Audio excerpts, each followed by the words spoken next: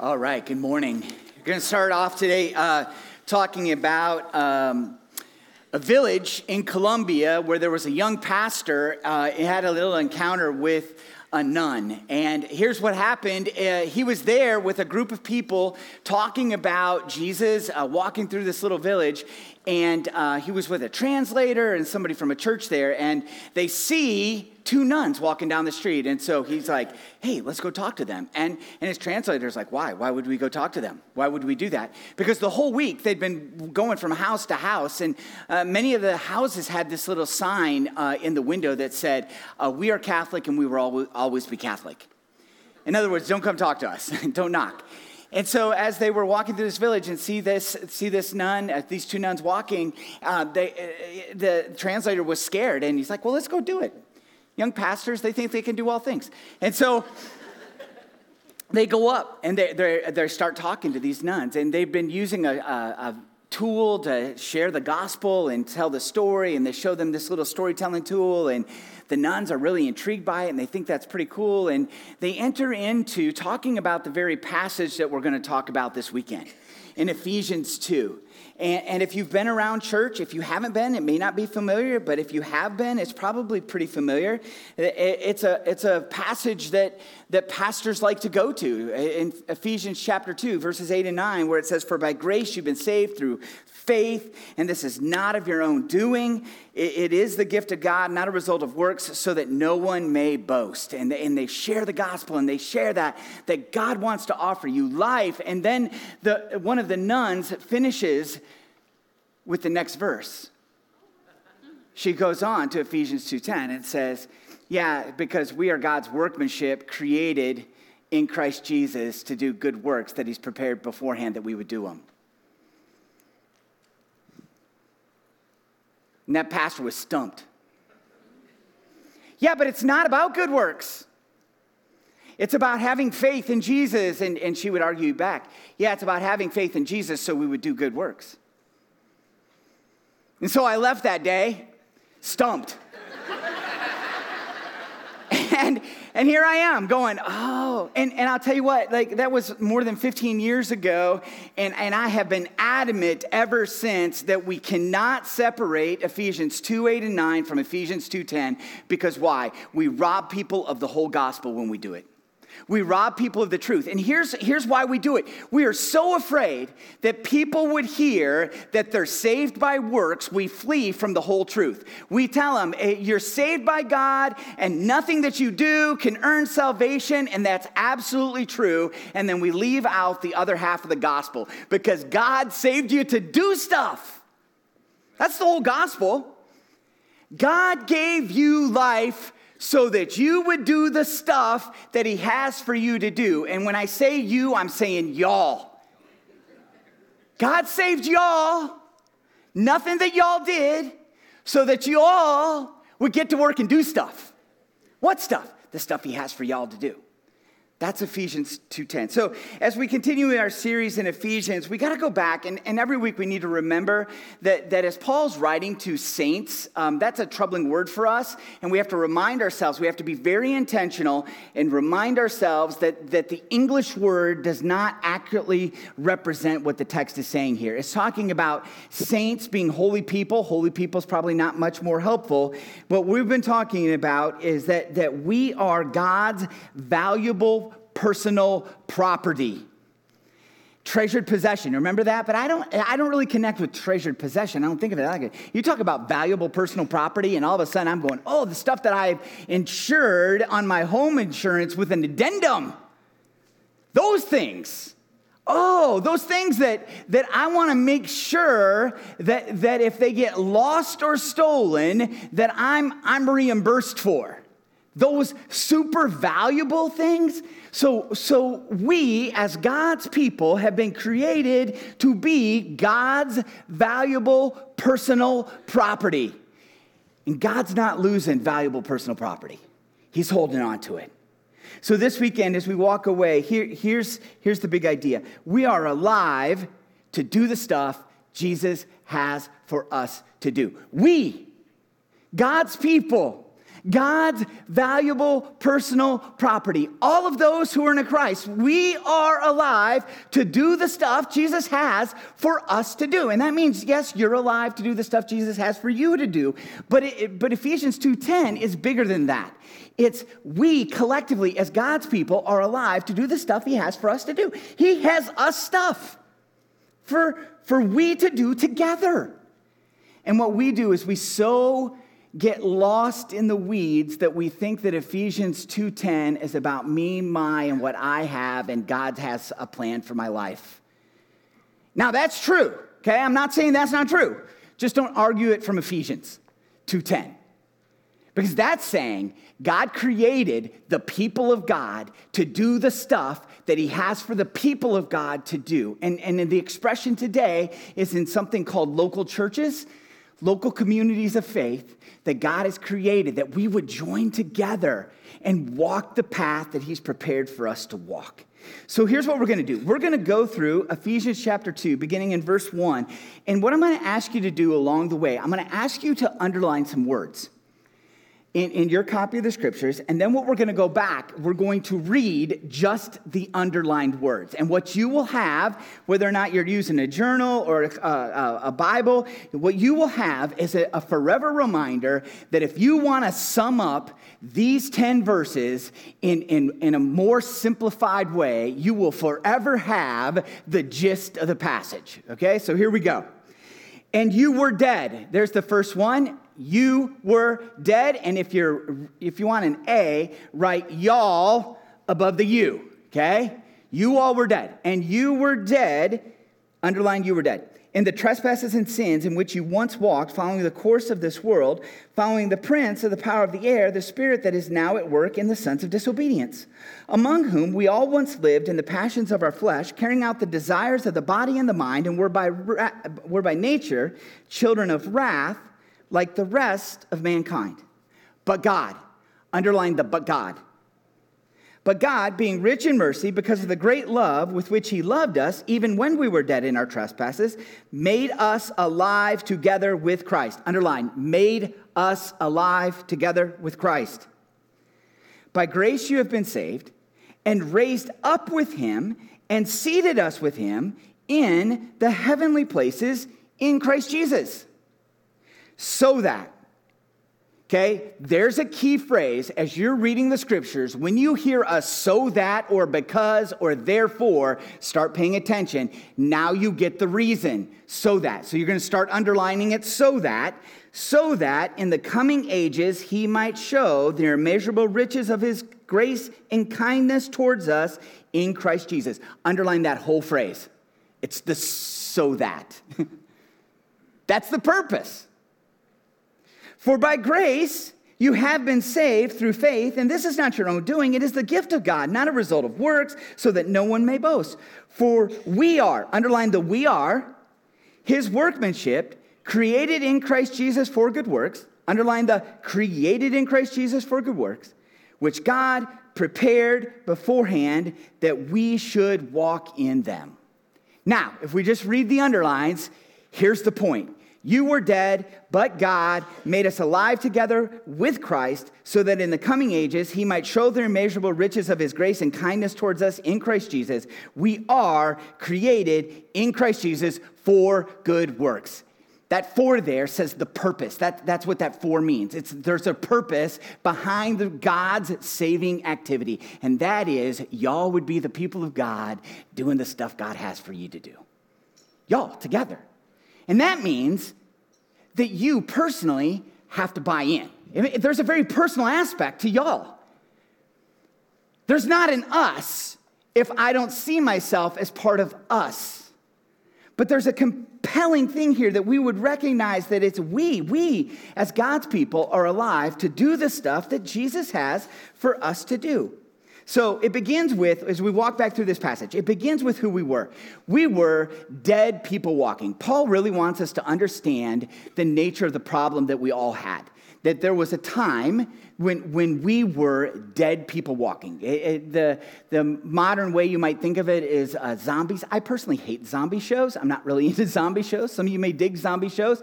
But zombie shows are all about dead people walking. And Paul is telling us that is all of humanity. All of humanity are born people who are physically alive and yet spiritually dead. That means all of humanity are born as dead people walking.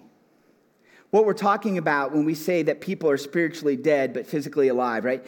I want to use this from Grant Osborne. He says, spiritual death is a total separation or alienation from God, and the spiritually dead are the enemies of God. Paul says, by nature you were children of wrath. Humanity says, by nature we're all children of God. By nature, we're all image bearers of God. And that means all of humanity is valuable in God's sight because we were created in the image of God and we're supposed to be image bearers of God as we walk through this life. But Paul is like, you weren't all children of God. You were born spiritually dead under the wrath of God, which means you were children of wrath like all of humanity. That is the spiritual state. So what ends up happening is people end up asking the wrong question. Have you ever heard there's no such thing as a bad question? Does anybody actually believe that's true? Has anybody been in a classroom where somebody asked a bad question? Yeah, there's bad questions, okay? So I'm not saying this question is the bad question. I'm just saying it's the wrong question. Most people are asking the question, am I good enough? In fact, even the way often that people are taught to share the gospel, it begins with this question that indicates it's about being good enough. So that if you were to die, and I'm not saying this is a bad question, and it can actually be a very effective technique. But if you were to die and you were to say, and God were to say to you, why should I let you into heaven? Not going to happen that way, but let's say it happened that way. What would you say? And yep, good answer over there. Jesus, yeah, you ruined my story, man. It's the only thing we can say. Yes, that is the answer on the test. The only thing you can say is Jesus, but most people say, well, I think I'm a pretty good person. And here's the truth. You could be a great person. I know some people who are spiritually dead that are really great people. I had a friend in my life that he did not know Jesus, and we would talk about spiritual things, and I was not on the path at that phase of my life. And he would say, Dave, why do I need Jesus? I'm a better person than you are. And he was dead right. But at that time, I didn't understand. It was the wrong question. The right question is, am I alive? Not am I a good or bad person. And in fact, those of us who wrestle with, am I good enough and could God love me and whatever, you're asking the wrong question. Of course you're not good enough. Nobody's good enough. It's irrelevant how good we are. Totally irrelevant. It's the wrong question. It's, am I alive? Am I alive? That's the question. And that takes a supernatural act of God. To go from death to life takes a supernatural act of God. And so we have to switch the conversation from bad, good to are you alive?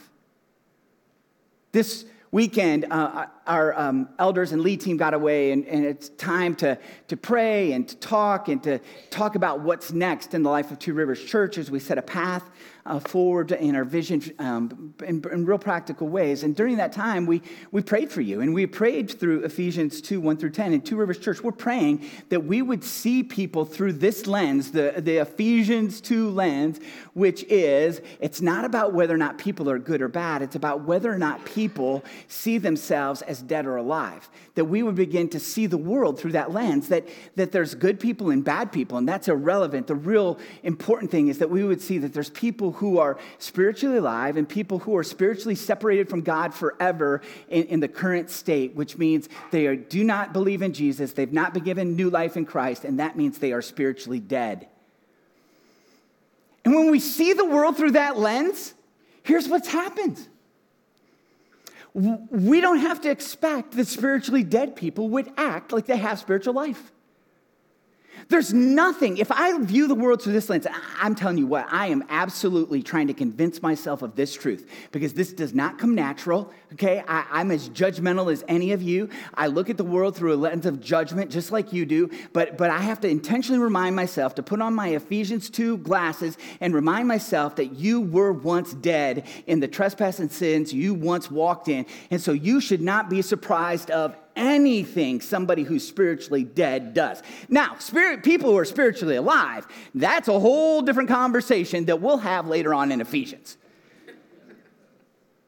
All right? We're supposed to hold each other accountable to all kinds of stuff. But for people who don't have spiritual life, to act like they don't have spiritual life is normal. So there's not a thought, an idea, a belief that's out there that should surprise us or, I'm going to go further, offend us. And yet we're known for being easily offended because people have a different view, a different thought.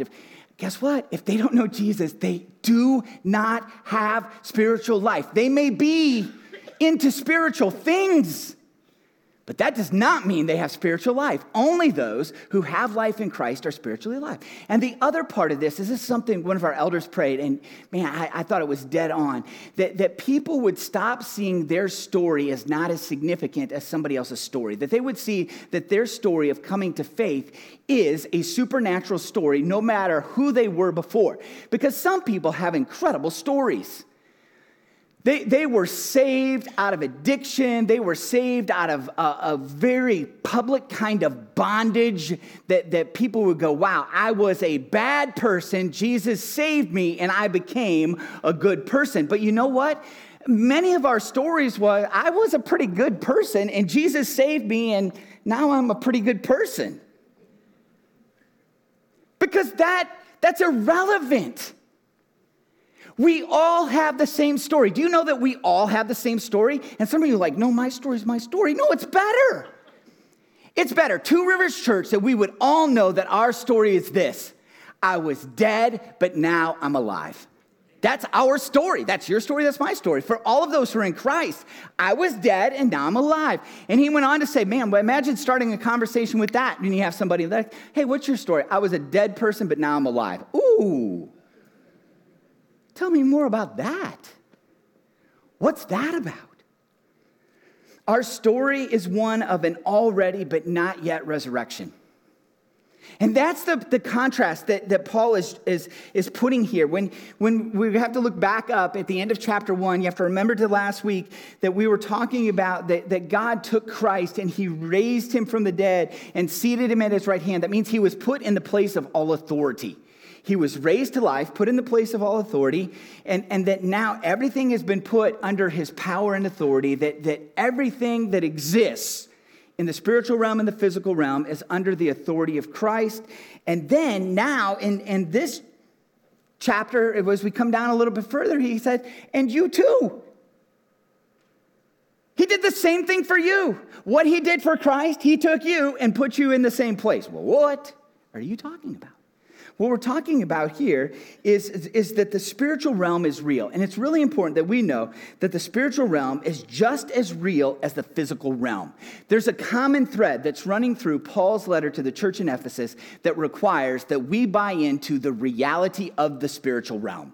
He doesn't wait until the end. For those of you who've been playing along at home, you've been listening to the whole letter, it's really obvious when he comes to the end of the letter in chapter 6, when he talks about that we do not battle against flesh and blood, but the spiritual forces in the heavenly places. Like, that's real clear. But from the beginning, as he's talked about what our blessings or where our blessings are received, he says it's in the spiritual realm.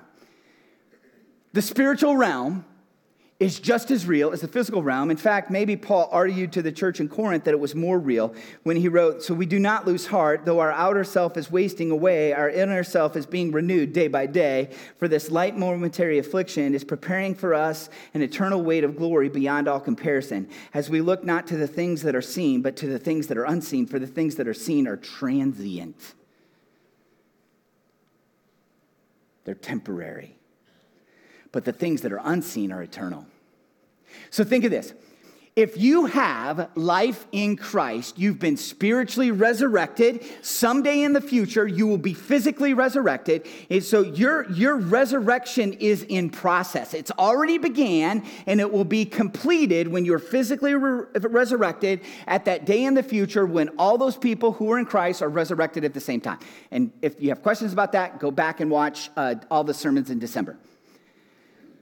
That's our story, okay? Don't have time to cover that all again. Go back to December, watch your way through that. But think of this. You will never be more spiritually alive than you are today. You're either spiritually alive or you're spiritually dead. And so if you are in Christ, you are spiritually alive. You'll be physically alive forever in a physically resurrected body. Yes, that's going to happen in the future. But right now, today, we are alive in Christ. We are alive in Christ. For everyone who has new life in Christ, this is our story. I was dead, but now I am alive. So, Paul wants us to know that we know that it's God who has made us alive in Christ. He wants us to have no doubt. He wants us to know that we know that there's nothing that you did that made that happen. And it's just like the reflection would be, your physical birth, you played no part, right? You didn't do anything, right? You had no role in your physical birth. And you know what you can tie it to? Paul was drawing an analogy to our spiritual birth. And many of you are like, yeah, but I had to come to faith. No, he wants you to know that you know. The reason that you have faith is because God gave it to you. And now there's a whole discussion we can have another day, another time about how all that works. But Paul wants you to know that you know the reason that you have faith is because God gave it to you. It is a gift. The ability even to believe is given to you as a gift from God. I don't know if you can tell, but Paul has a pretty high view of God. His view of God is like really high. Even to say you didn't even have the power to believe on your own. God gave it to you. He gave you faith. He gave you everything that you would need in order that you would put your faith in Christ. And why? Why did he do it? It says God's love, because the love with which he loved us. God's love is central to our story, and it compels us to love each other. And we're going to talk more about that.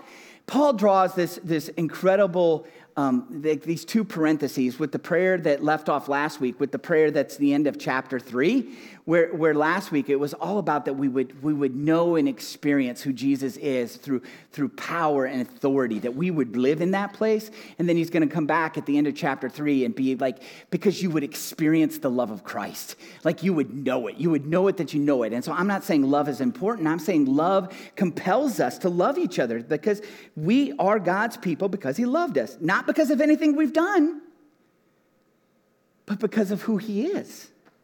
So this has always been the story of God's people.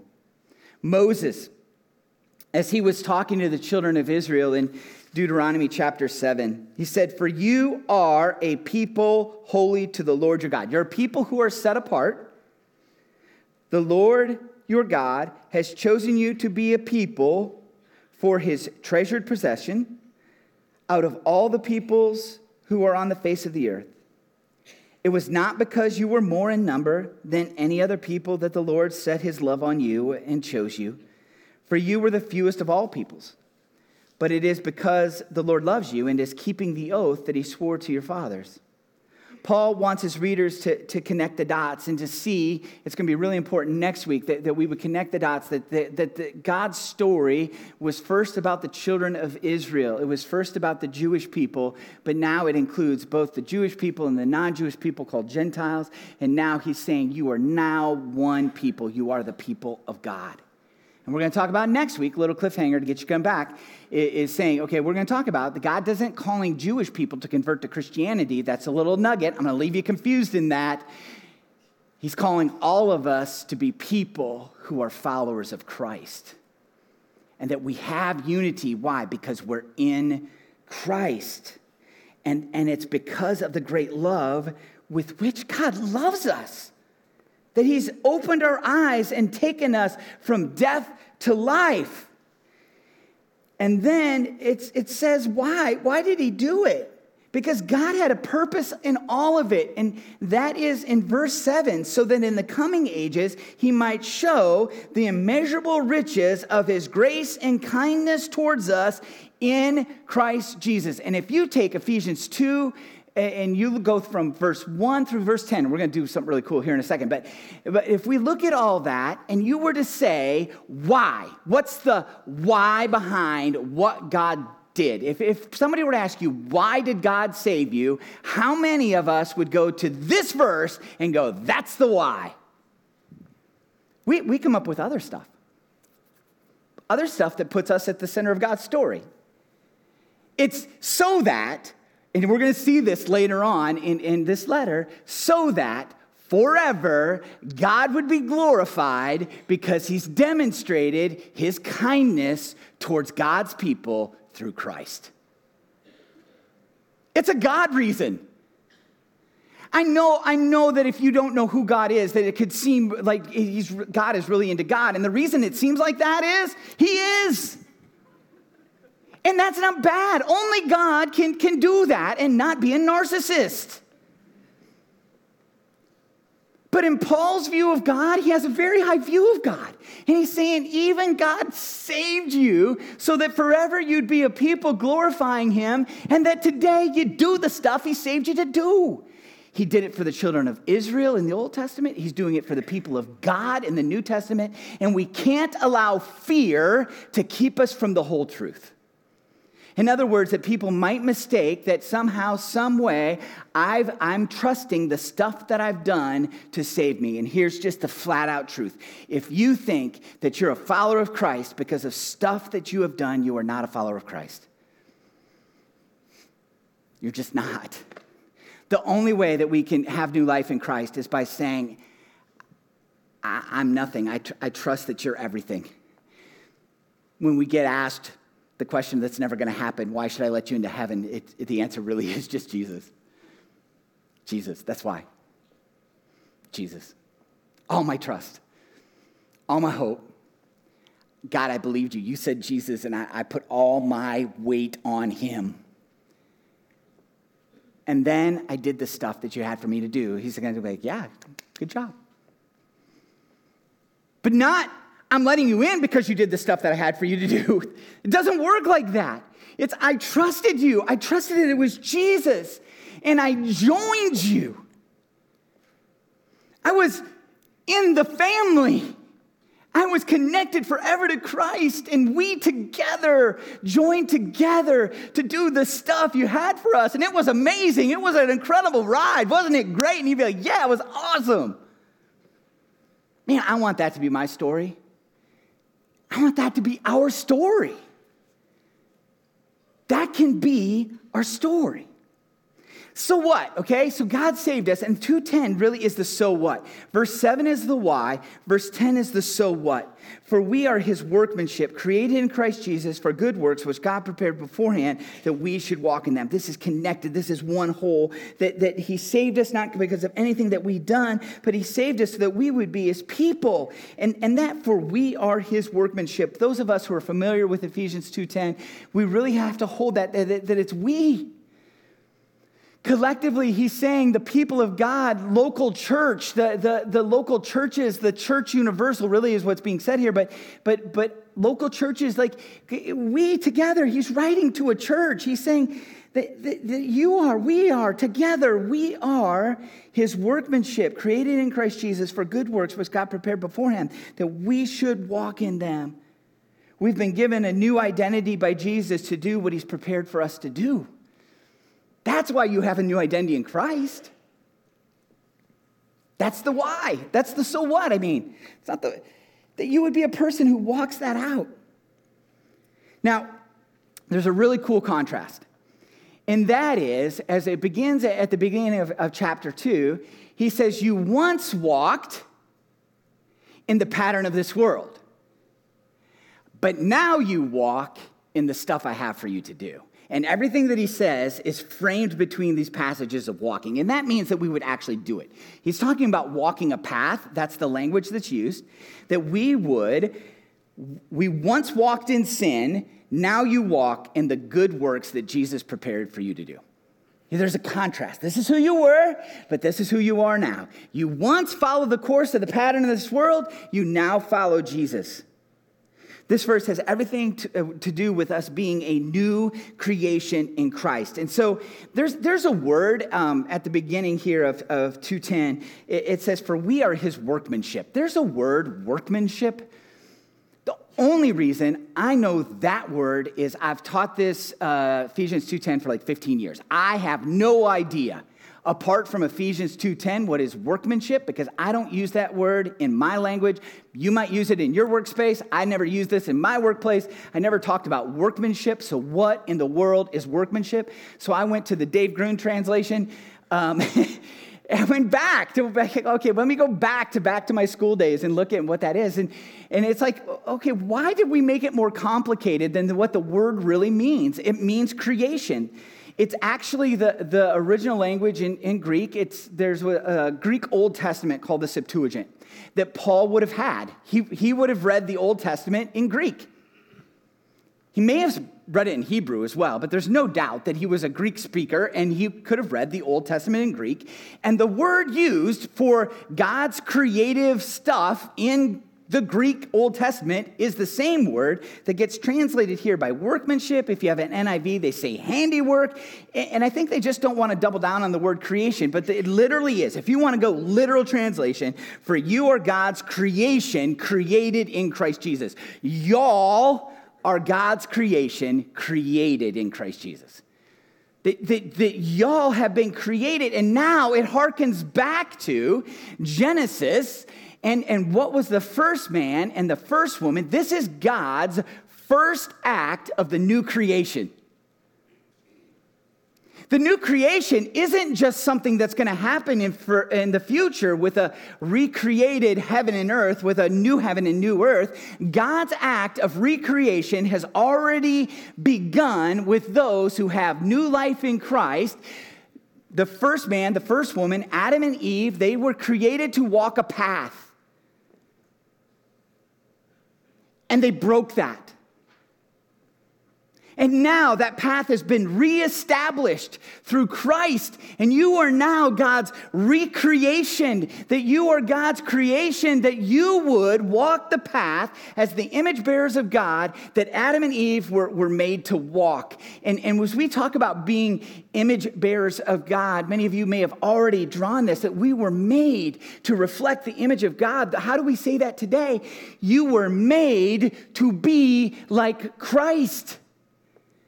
That's a reestablishment of the original purpose of humanity, that we would be image bearers of God. Today, it's how. How do we become image bearers of God? We reflect Christ into the world. It's a complete loop. Isn't that so cool? Some of you are like, I don't get it, Dave. Man, I was like, my mind's blown.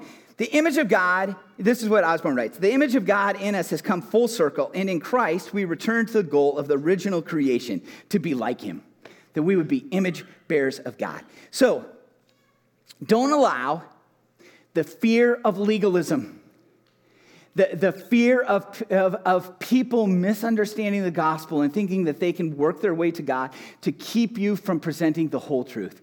That God saved you in order that you would join in his collective whole, the church, that we would be the people of God doing the stuff that he has for us to do.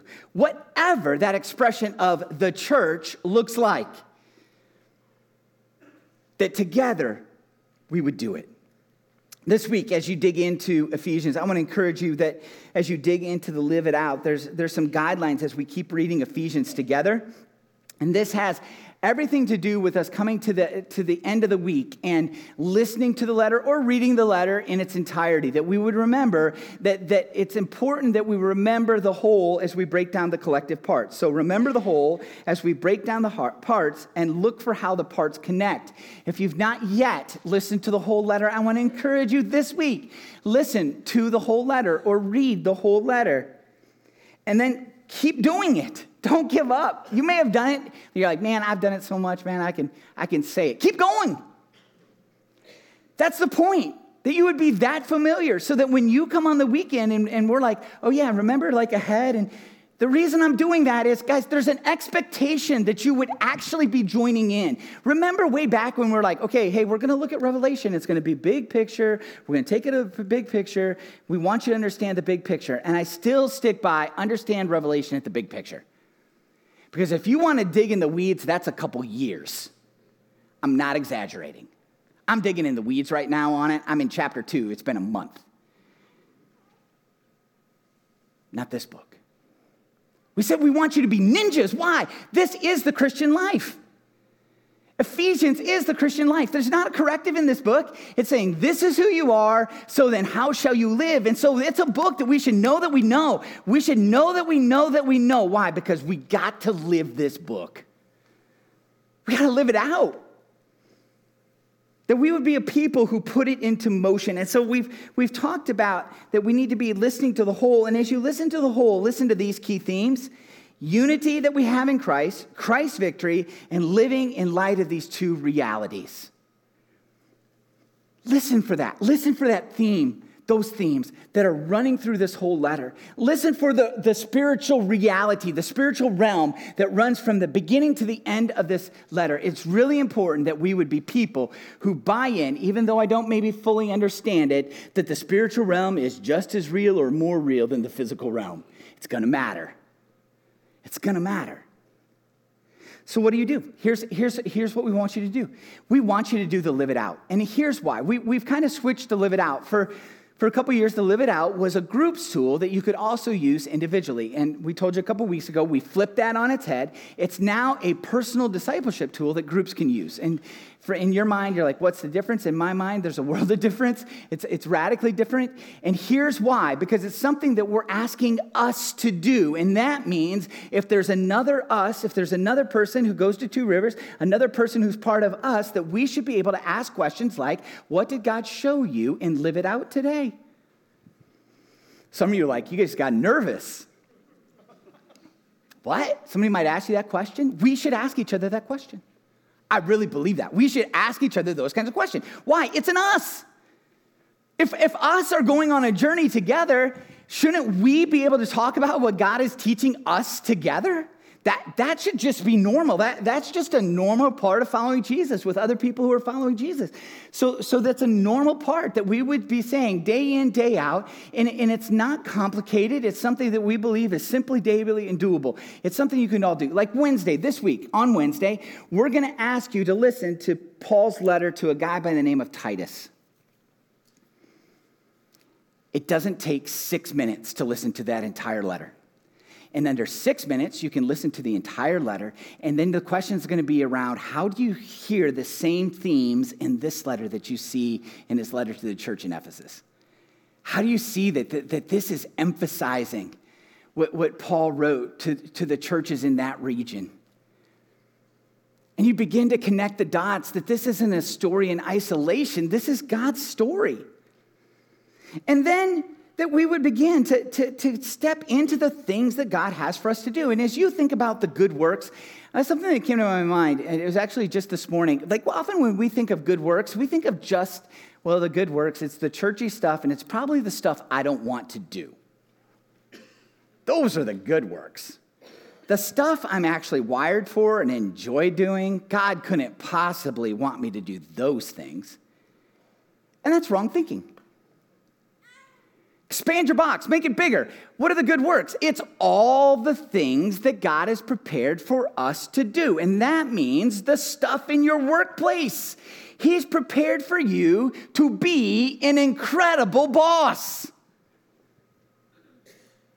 He's prepared you to be an incredible employee.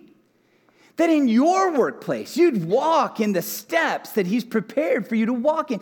He's prepared you to be an incredible teacher. Students, he's prepared you to be an incredible student. In fact, if you're a student and you know your teacher's a Christian, an incredible thing for you to do is to say, hey, I want you to hold me accountable to actually looking like I follow Jesus.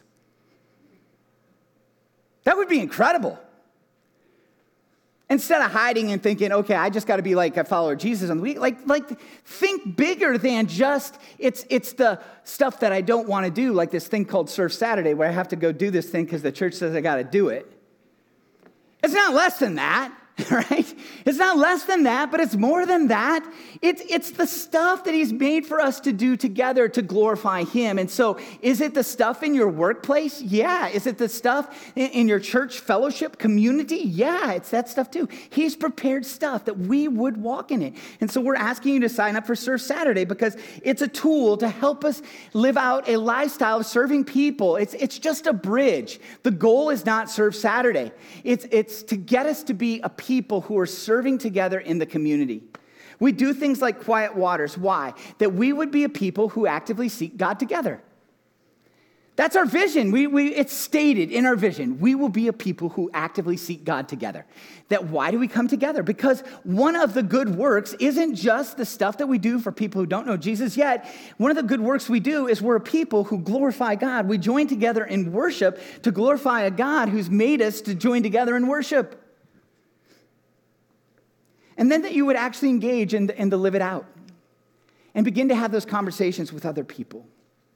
One of the things that he's created us to do together is to celebrate who he is and the gospel. And the way that we're going to do that today together, all of our campuses, all our venues, is we're going to celebrate the good news of the gospel through something called communion.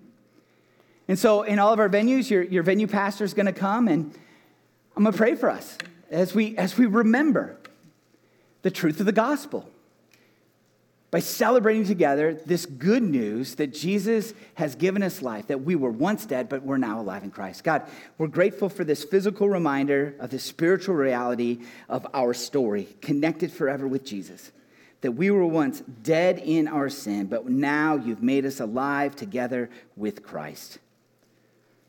We're so grateful. In Jesus' name, amen.